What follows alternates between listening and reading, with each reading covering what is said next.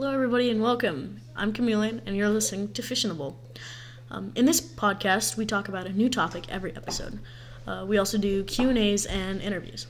Speaking of interviews, we're going to start our first episode with one. We have here, well, they don't want to share their real names, so we have Carmel. So let's start off with some questions. All right. Have you ever been on a podcast before? I have not. What is your favorite subject in school? It would probably be math. Why? It's just because it's really easy for me. Okay. Same with me, I have to say. So, what do you want to do for a job? Or what would be your dream job? Either a mechanical engineer or mainly like an environmental engineer. I would like to do aerospace engineering at NASA. What is the first thing you notice about someone? Probably their facial features or like their expressions, like if they're happy or sad. Yeah, same with me, I'd say. So, what are some challenges you think the next generation will face? Probably the ocean being full of garbage because we're just throwing more plastic and that takes hundreds of years to decay. So I think that's one thing. You know, I also think that in Antarctica, with all our global warming, I think that's going to continue to melt at a faster rate.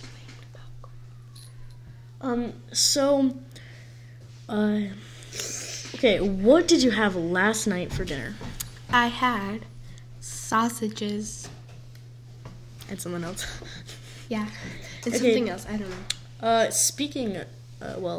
Keeping on the food topic, if you could only eat one food for the rest of your life, what would it be? Sushi. Like, I love sushi. Hands down, it'd be sushi. Yeah. But I must have the eel sauce with the side.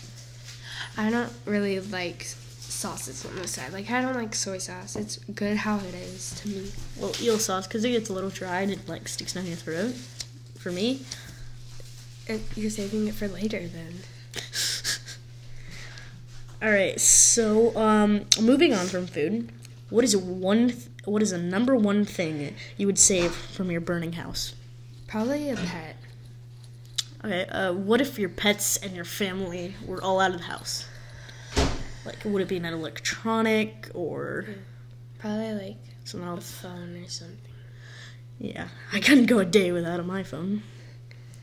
Well, keeping on that topic, besides from the essentials or necessities,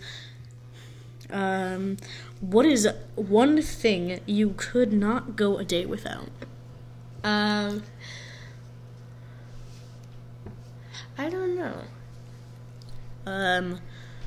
Would it be like something you have in your, like a phone? For me, it'd definitely be that.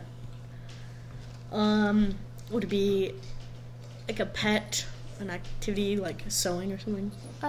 Yeah, probably like sewing. Because I like sewing. So are you a dog person or a cat person? I am a cat person. It's a really close call, but I like cats a little bit more. That's the same thing with me, except for dogs.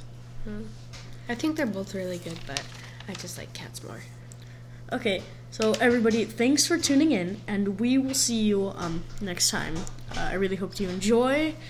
I hope for this podcast to be kid and family friendly. And have a good day.